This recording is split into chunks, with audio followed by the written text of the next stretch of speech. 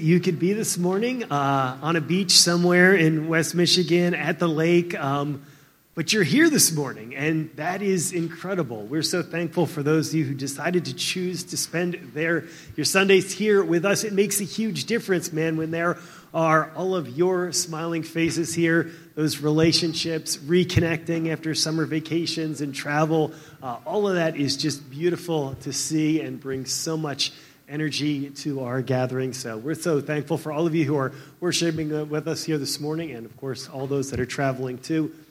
Happy for them as well to get that rest and break. But if you're new, if you are a guest here at Redemption City Church, I want to welcome you. We have little Connect cards in the pews in front of you there. If you want to grab one of those, drop them in the box on the way out. We'd love to connect. Either Pastor Josh or I would love to grab coffee, hear a little bit more story, connect with you, get to know you a little bit better. But if you're new, just want to extend a big welcome to you this morning. And this morning we have a special privilege to get to welcome the Liddells back from Peru. So Tony, you want to come on up here? All right, I give you a little microphone here. Tony and Megan went up. How long ago have you guys been on the field now? It's been a little over a year. So a little over a year, yep. Right? And so you guys have brought your whole family, relocated to like the rainforest of Peru. Like, what have you guys been up to? What's been going on? Give us a little bit of the scoop here. So for those who don't know me, like he said, I'm Tony, and me and my wife Megan and our two kids, Eliana and Elias, we live in Pucallpa, Peru, which is in the jungle. So it's been a big adjustment, and we work with Kids Alive International, which is an organization that works with vulnerable kids and also at-risk families that are just on track to just head down a bad path, and we intercept those families and work with the kids and the families so that way those kids are not put into the social system. And it's been a huge adjustment. We've been learning a lot. We've been working on our Spanish the last year, a lot of working on Spanish and different dialects and stuff. We had to change from Lima to Pucallpa, so big difference. And then also just adapting to our work and what we do there. My wife does a lot with the sponsorship. So if you go on the Kid Live page, you can see some of the work she's done and the bios that she does with the kids and connecting those kids with sponsors here in the States. And then we do teams. So we do service team hosts. We had one team already this year, and it's been a great privilege to be able to work with people and introduce people to our ministry there on site in Peru and just show them the difference we're making in kids' lives with the gospel and the families and the communities in the area. And it's been a great privilege. It's cool. Biggest shock, culture shock down there and being in that part of the world? Oh, my goodness. Yeah, I mean, besides the heat, constant heat in the jungle and the bugs. The bugs are the worst. So most people would think that the mosquitoes are going to be the worst thing, but I would take the mosquitoes over the ants any day. There's ants in our outlets, in our like all parts of our house. If you leave something out, it's going to be covered in ants in a matter of minutes, and it's just it's a battle. But it's kind of humorous now. We just look at it as it's a joke. She's shaking her head. No, it's not funny. I've seen some very large spiders as well on some of those posts. Yeah, lots of spiders. Tarantulas. We've come to be friends with the tarantulas. We let them be. They eat the other bugs. So. Yeah. Man, what are you guys most excited about? What has been the most fun for you? And Megan, as you guys are stepping into this. We love hosting teams. Like, we had one team already. That was our first experience. And it was just great. It's great to see people come in and you go into this and you think, how much am I going to change people's lives? What am I going to do to change people's lives? And you don't realize the impact that the ministry, seeing a different culture, working with kids, how much it changes your life. And that's how it's been for us. And it's amazing to see that happen with other people who come and visit. We're just excited about continuing that, working with teams, working with people from the States and introducing them to the ministry. Man, well, our church has a huge heart for foster care, adoption, and here and our family, obviously very big. Love to welcome kids in from Central America. And so it's so cool to see you guys doing that in Peru, bringing it there and keeping families together, keeping kids in that culture where they're able to be able to, at some point, grow up, be reunited or whatever. That's amazing. We're so excited. We're 100% just thrilled that you guys could be down there and that we can have any part in the work that you guys are doing and be able to support you. So is there anything we can pray for you guys particularly as we're stepping? Yeah, just continual prayer for the adjustment. We still got ways to go with Spanish. We are able to communicate, but there are times where it's difficult, and especially where we're at, the jungle, it's just different. People talk differently, and you have to learn a lot of different slang, and it's hard to communicate heart to heart, and so that's what we want to do, is be able to connect with people in the community, connect with those around us, and so just pray that we will continually be learning that and adapting to that, and just pray for our travels. We're leaving this week, going back to Peru, and so we'll be heading back there, and it'll be a big adjustment for me and my wife, and also our kids, just leaving behind again our families and grandparents and all that, so it's always a thing that we need prayer for and to keep on going on. Cool. What's the best way to follow you guys in your ministry, what you're doing, what you're up to? Yeah. So we have an epistle account, which we do monthly updates, maybe sometimes more. Okay. And if you would like to get that, we'd love to take your email. We can connect you to that, and after the service, we can do that. And I think you have a Facebook too, right, Eddie? Yep, and then on Facebook as well, yeah. It's Liddell with Kids Alive, I think it's called. And so if you can find us on Facebook, Megan and Tony Liddell, we're on there as well, and we do a lot of updates on that as well. It's been really cool watching from a distance and just seeing all the exciting stuff happening down there, and so we're thankful for you guys. And I just want to get a chance to pray for you right now. Yeah. And so, Father, just so thankful for Tony and Megan and just their willingness to, accept the call to go out to Peru to care for the most vulnerable kids in that community, to share the good news of Jesus with them, to welcome them into a warm family, to give them the support and encouragement that they need, to connect churches here in the U.S. with that work, to be able to bring teams in to minister to them. And coordinate all that, God. And so we pray just blessings on their ministry, that you would watch over them every step of this way as they wrap up visits with family and friends. God, would you sustain them through this busy season as they're trying to reconnect with family, friends, and supporting churches. God, would you give them even a little bit of rest in the midst of the running around? Would you be with them in their travels as they head back with kiddos and how tricky that is to navigate all the different changes that they're going through right now. Give them grace. Would you sustain them in every way? And we pray particularly for language learning as they are learning not just Spanish, but the Spanish in that region and the slang and the tribal dialects. God, we know how tricky and difficult that is. Give the Liddells the gift of tongues here to be able to speak well and winsomely and learn the culture and the tribe and the heart language of these people, and just bless them in every way so that they could be just a blessing to that people and to the world. We thank you as a church that we can support them and encourage them, and so we just pray blessings upon them. In Jesus' name, amen. Thank you. Awesome. Thank you, Tony and Megan. Good to see you guys. And so if you didn't get a chance to see them, you should, you didn't get to say hi yet, please stop by, give them a hug. It's not often we get them here in town, so it's really cool that we can do that as well.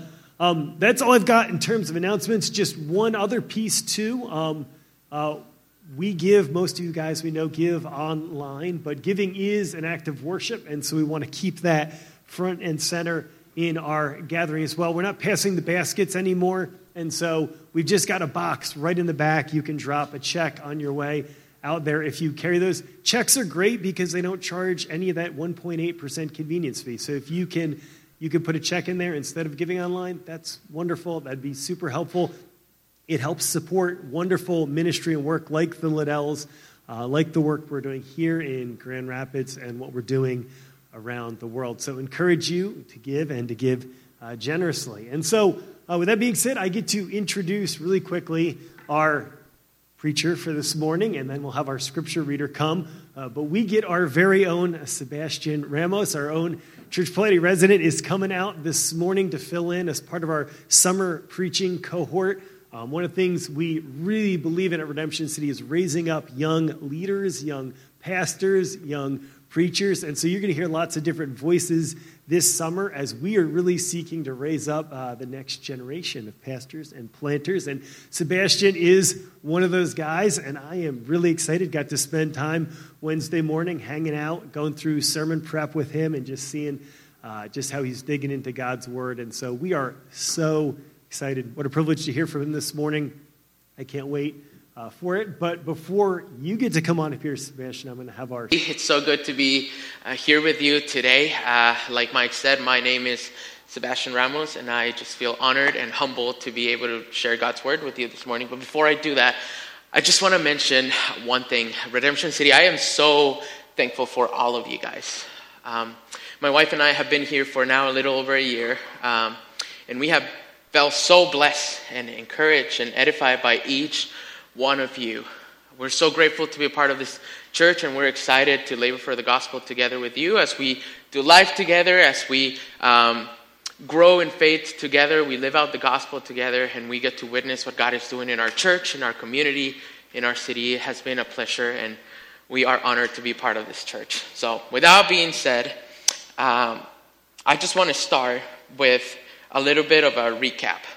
This past 3 weeks, we have been walking through the book of Mark, the gospel according to Mark. And we have been able to see how Mark is actually preparing us to encounter Jesus, to encounter who Jesus is and what his mission is all about and what his ministry is all about. And I just want to say that if you haven't had the chance to listen to the previous sermons, you can go to our Facebook page and find them, or our podcast, and I promise you, when you listen to them, you will be edified.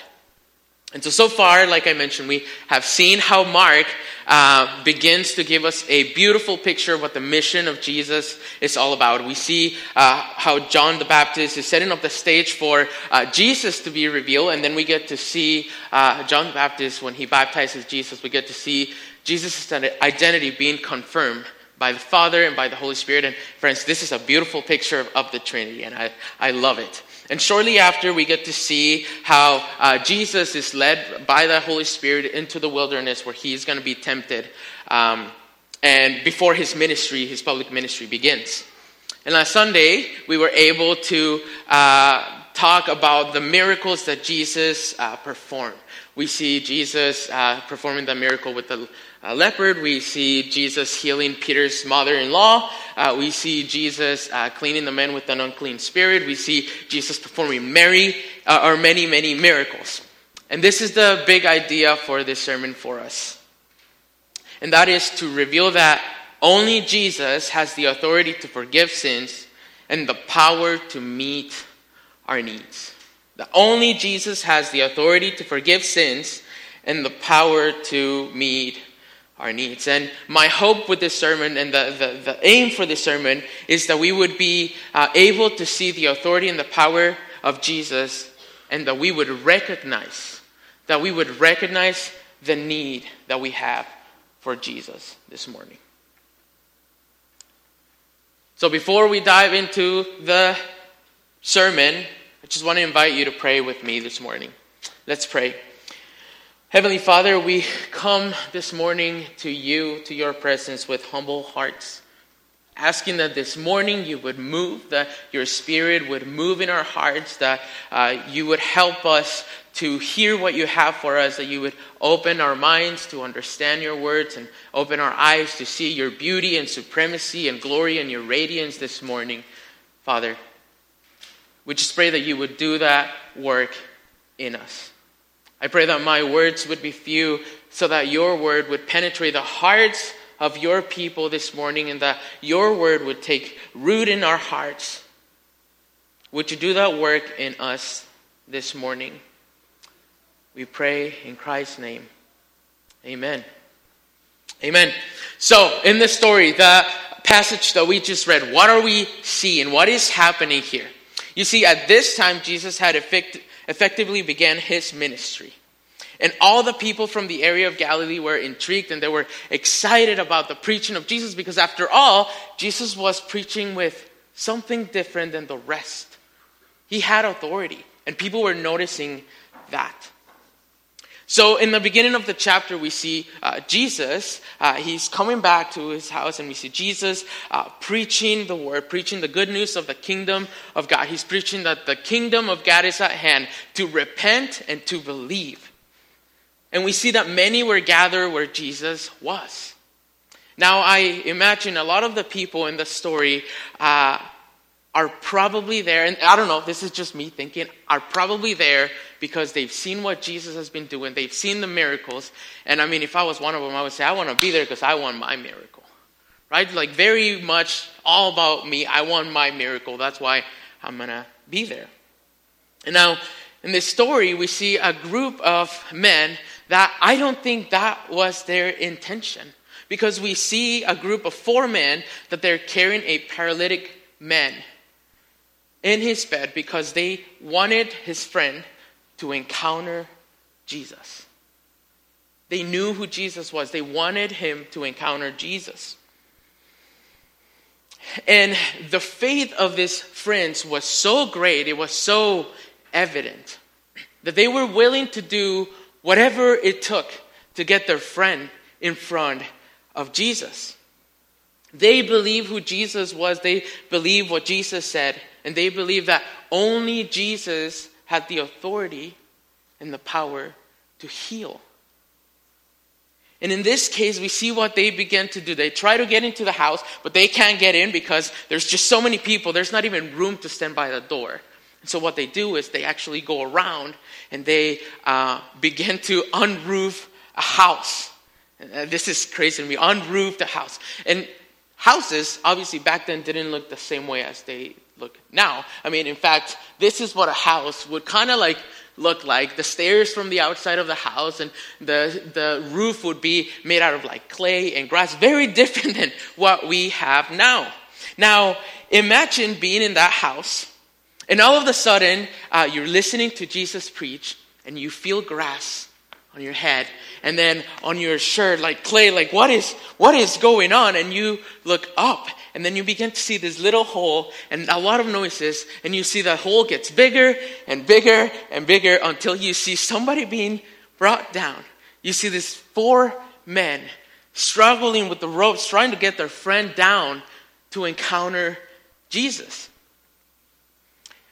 And this is where the story gets even more interesting. Because now that the paralytic man is in front of Jesus, it would be easy to believe that the first thing that Jesus would do would be to heal him, right? That would be the immediate need that we would see from the paralytic. And after all, in this context, this is what the people were there for, to experience miracles. So they wanted to see that. But we see in verse 5, this is what Jesus says. Jesus saw their faith, and he said to the paralytic, "Son, your sins are forgiven." Can you imagine how these friends felt after all the trouble that they went to get their friend in front of Jesus? I can just imagine them shouting like, "No, Jesus, he is paralyzed. Like he cannot move. We're bringing him here so that he can walk, not to be forgiven. His need is to walk." Can you see that in your head? But here, you see Jesus was not looking at the superficial need of this man. He was actually looking at his deepest need. And this drives me to my first point. That is that Jesus knows our deepest need. Just like he knew the deepest need of the paralytic man, he also knows our deepest need. And you see, when Jesus says, "Son, your sins are forgiven," this is without a doubt, friends, shocking to everyone. This is shocking everyone. Even though the paralytic clearly demonstrated the need that he had for healing, Jesus knew that he actually needed a different kind of healing. He had a different need. And don't get me wrong, I'm not saying that Jesus doesn't care about our physical needs. Please, friends, do not hear that. That's not what I'm saying here. Jesus cares about our physical needs. He does. But more importantly, Jesus cares about the healing of our spiritual paralysis. That's the key. You see, if I was to ask you right now to create a list with all of your needs, and you would rank them from top to bottom, all your physical needs, your financial needs, with family or whatever the case may be, and you were to list them. And if I told you, hey, your number one need, you can bring that here today, and God will meet that need. Just think about it. What would that be? When I was going through that list for myself, I found myself saying things like this. And I hope that you can relate with this. I was saying, God, if I just had this new job, my life would be better. I need this new job. God, if I had this new house, my life would be so much better. I need a new house. I need a bigger house. Or, God, I need a new car. Or, God, if I had a better salary. For some of you who are single, God, if I just had a spouse. Or maybe for some of us that are married, God, if we could just have kids.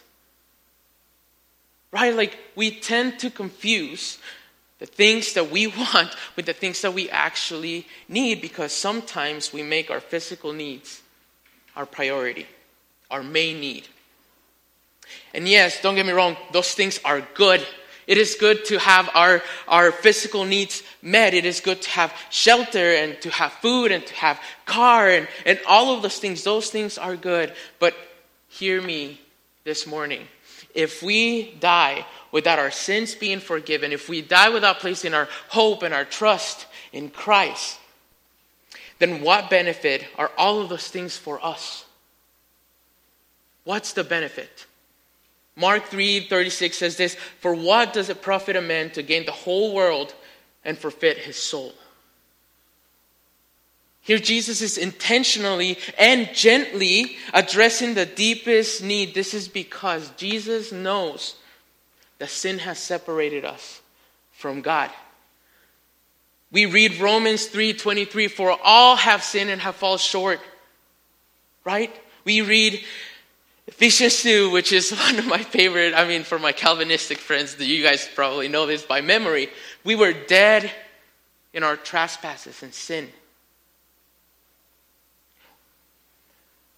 Jesus knows that our sinful nature, and not only that, but our sinful actions caused us to be spiritually crippled. In fact, to be accurate, spiritually dead. And this is the reason why Jesus doesn't waste any time and addresses the paralytic's actual need. You see, the main problem the paralytic had was not his paralysis. It wasn't. His biggest problem was that he needed to be made right with God. Friends, this morning there is no greater need for us than to have our sins forgiven. There is no greater need for us than to have our sins forgiven. And this is what we need. If we want to be reconciled with God, we need to have our sins forgiven. But here are the good news. This is why Jesus came. This was his whole purpose. This is why Jesus came. And Paul tells us that Jesus didn't come to be served. No, he didn't. He came to serve and to give his life as a ransom for many. In 2 Corinthians 5, Paul says this, "All this is from God, who reconciled us to himself through Christ and gave us the ministry of reconciliation. That God was reconciling the world to himself in Christ, not counting men's trespasses against them." Friends, this is good news for us this morning. Jesus knows, and not only does he knows our deepest need, but he actually meets our deepest need. You see, the good news this morning is that by the perfect blood of Christ, all of our sins, past, present, future, they have been wiped away. That is good news. We have a reason to rejoice. Now let's look at verse 6 and 7. This is where we get to see the hardened hearts that oppose the work of Jesus. And here is where we begin to see what spiritual paralysis actually looks like in full display. You see, this is the issue that Jesus is addressing here. And I can't help but think, Jesus knew that this was going to happen. He knows why the scribes are there. And in fact, in the accounts, you know how when you compare the Gospel of Matthew and Luke and Mark, you see that often they tell the different story with different details, parallel stories. And they're trying to make the same point here. And so if we go to the Gospel of Luke chapter 5, we see that there's actually not only the scribes, there's actually two groups of people in this story. One is the scribes, and then the other ones are the Pharisees. And I know that Pastor Mike gave a little intro about that in the first sermon in the series, but I just want to make it in plain words, simple words. Who are these groups? Who are the Pharisees? They're the guardians of the law, basically.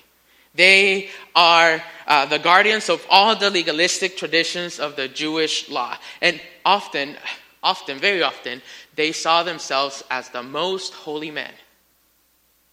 And what about the scribes here? Well, the scribes are more like the theologians of the day, right? Like they are the biblical scholars. And their task was to basically copy and preserve and interpret the scriptures to the people.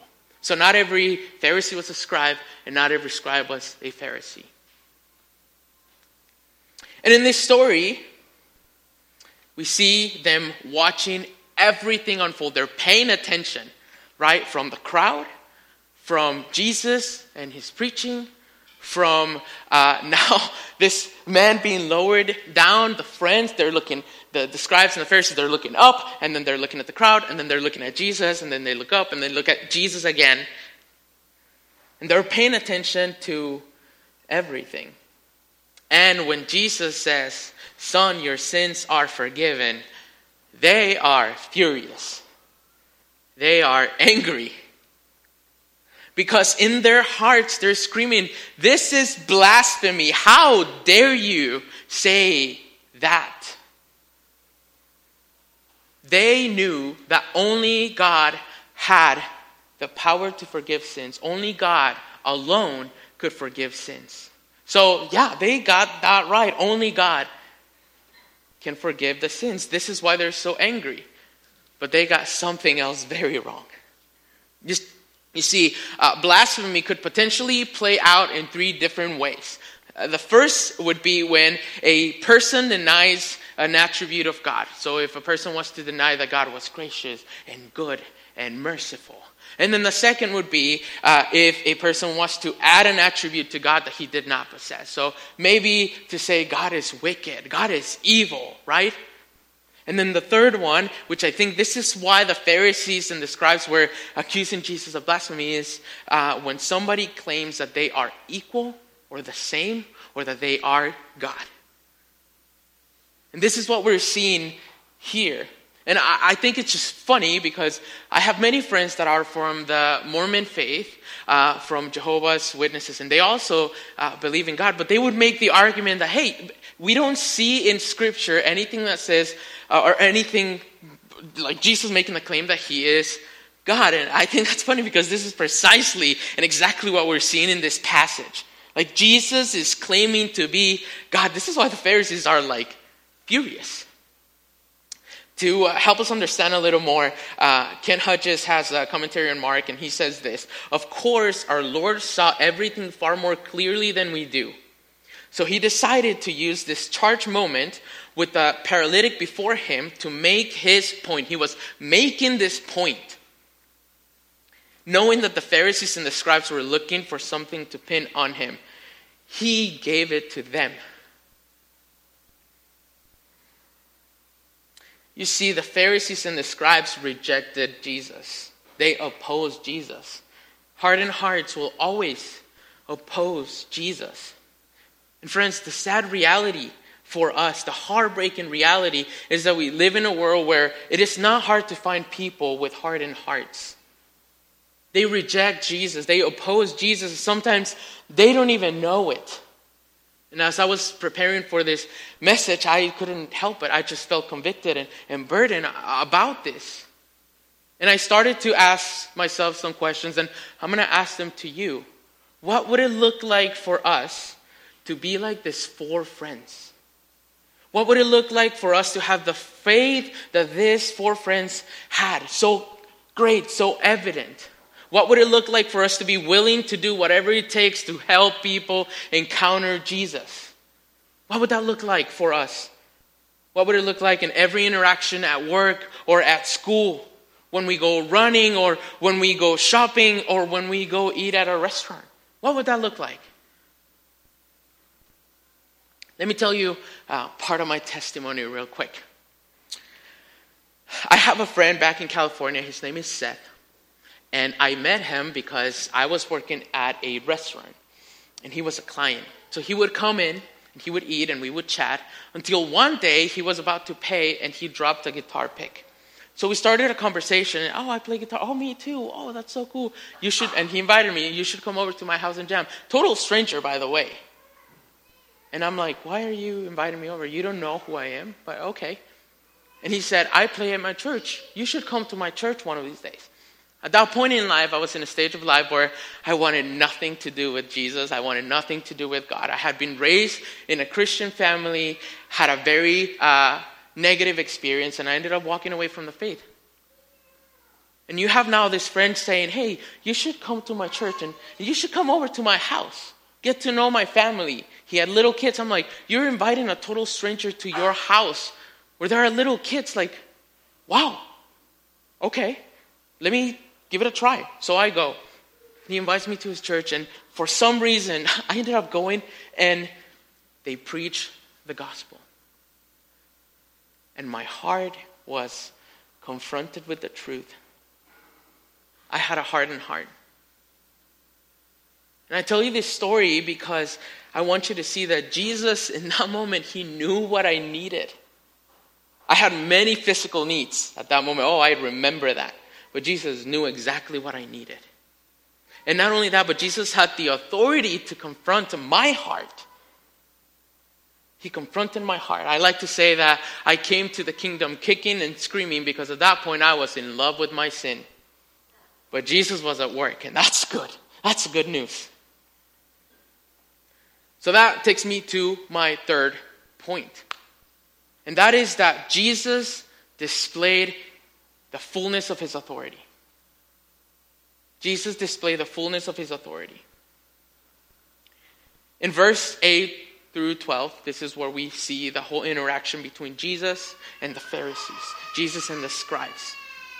This is where now they begin to question without even saying, and Jesus is addressing that in his spirit. He knew what they were thinking. So I love what Jesus is doing here. Not only does he know the needs of the paralytic, not only is he confronting the hearts of the Pharisees and the scribes, but he's also confirming his authority. And he does that, I believe he does that in 2 ways, probably many others, but I'm just going to mention these 2 ways here for us. Jesus introduces to us in verse 10, for the very first time in the Gospel of Mark, a very specific title. Very specific title. He gives himself the title of the Son of Man. And this title is actually found 81 times in the Gospels. But what does that title mean? What does it mean? You see, in the Old Testament, the term is used in a couple of ways. I'll just mention the first one. You can find it in Psalm 144, verse 3. And it says this, O Lord, what is man that you regard him? Or the Son of Man that you think of him? Here it is, the Son of Man. And when you analyze this passage, you can clearly see it's just talking about a human being. It's just a man, a son of man, human being. But now if we go back to Daniel, and we go to Daniel 7, now the title of Son of Man takes a different meaning. This is what it says. Daniel 7:13 says this, I saw in the night visions, and behold, with the clouds of heaven, there came one like a son of man. There it is. one like a son of man. And I want us to be clear when we read, behold, with the clouds of heaven, like this is giving us a picture of something divine. It's implying that the one that came like a son of man has divinity, right? Let's keep reading. And the one like a son of man, he came to the Ancient of Days and was presented before him. And to him was given dominion and glory and a kingdom that all peoples, nations, and language should serve him. And this dominion is an everlasting dominion which shall not pass away, and his kingdom one that shall not be destroyed. Can you see how the title of Son of Man now takes a different meaning? To help us understand this just a little better, David Platt has a commentary on Mark as well. And he says this about this display of authority. He says that Jesus uses the title, the Son of Man, to refer to him with both connotations. As God incarnate, he is a human being who identifies with sinful humanity as he serves and suffers on our behalf. And as God, he is the coming Lord. This is what is happening in this passage. This is how Jesus is confirming his authority. The title of the Son of Man can only be given to the one who has been given dominion, an everlasting dominion in all glory. Secondly, this is how I think Jesus also confirms his authority. By commanding the paralytic to rise. The question that Jesus makes to the scribes here is, which is easier to say to the paralytic, your sins are forgiven, or to say, rise, take up your bed, and walk? If you were to be asked this question, what would you say? What do you think the easiest thing to say would be? If you were to ask me, I would say that to say your sins are forgiven is easier. And the reason why is because there would be no way to verify it. There would be no way to prove it. I can just tell, hey, your sins are forgiven, but how would you know? How would we know? How would everyone know? Now, if we were to say, rise, take up your bed and go, this would demand immediate proof. We would need to see that happening, right? You would want to see that happening in order to say, yeah, look at this guy, has authority. It's happening. But you see, I think that Jesus, when he says, son, your sins are forgiven, he's not choosing the easy way out. He's not doing that. Jesus knew that it would be easier, way easier for him to say, rise, than to say your sins are forgiven. And that is because in this context of the passage, in that culture of the passage, it would have been just easier for Jesus to say, get up and walk. And the reason is because to forgive sins is to claim that he is God. And that is what's happening in this text. Jesus knew the cost.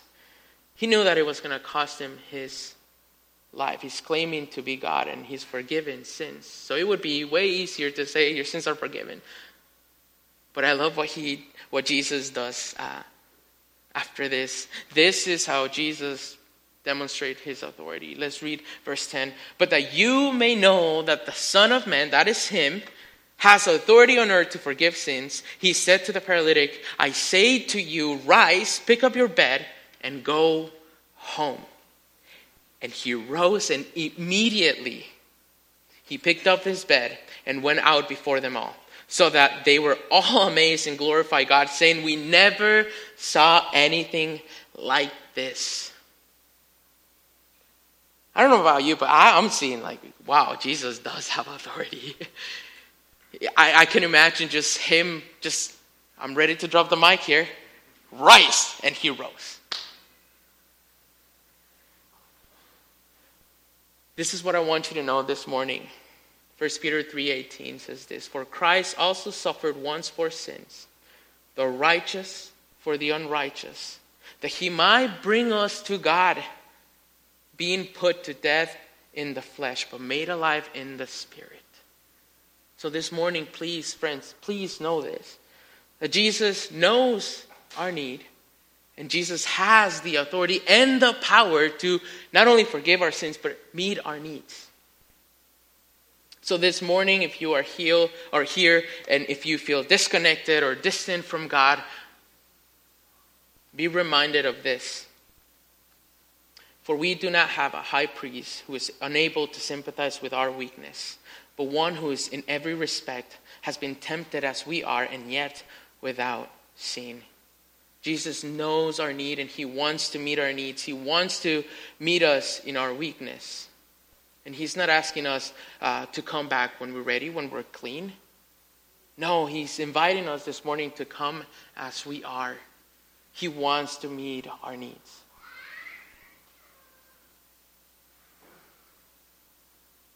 We have an invitation to trust in Jesus' authority and to be amazed by Jesus. Would you pray with me? Heavenly Father, we recognize that there is no greater need that we have than the need that we have of Jesus. And Father, we know that whatever we think that we need tends to dictate how we live. So help us see the need that we have for Jesus. That through your Spirit you would shape us to become like Jesus, to be shaped into the image of Jesus. Would you do that work in us this morning? Would you empower us to be like these friends, that we would be bold with our faith? Would you do that work in us this morning? We love you, and we pray in Jesus' name. Amen. Amen. Thanks, Sebastian.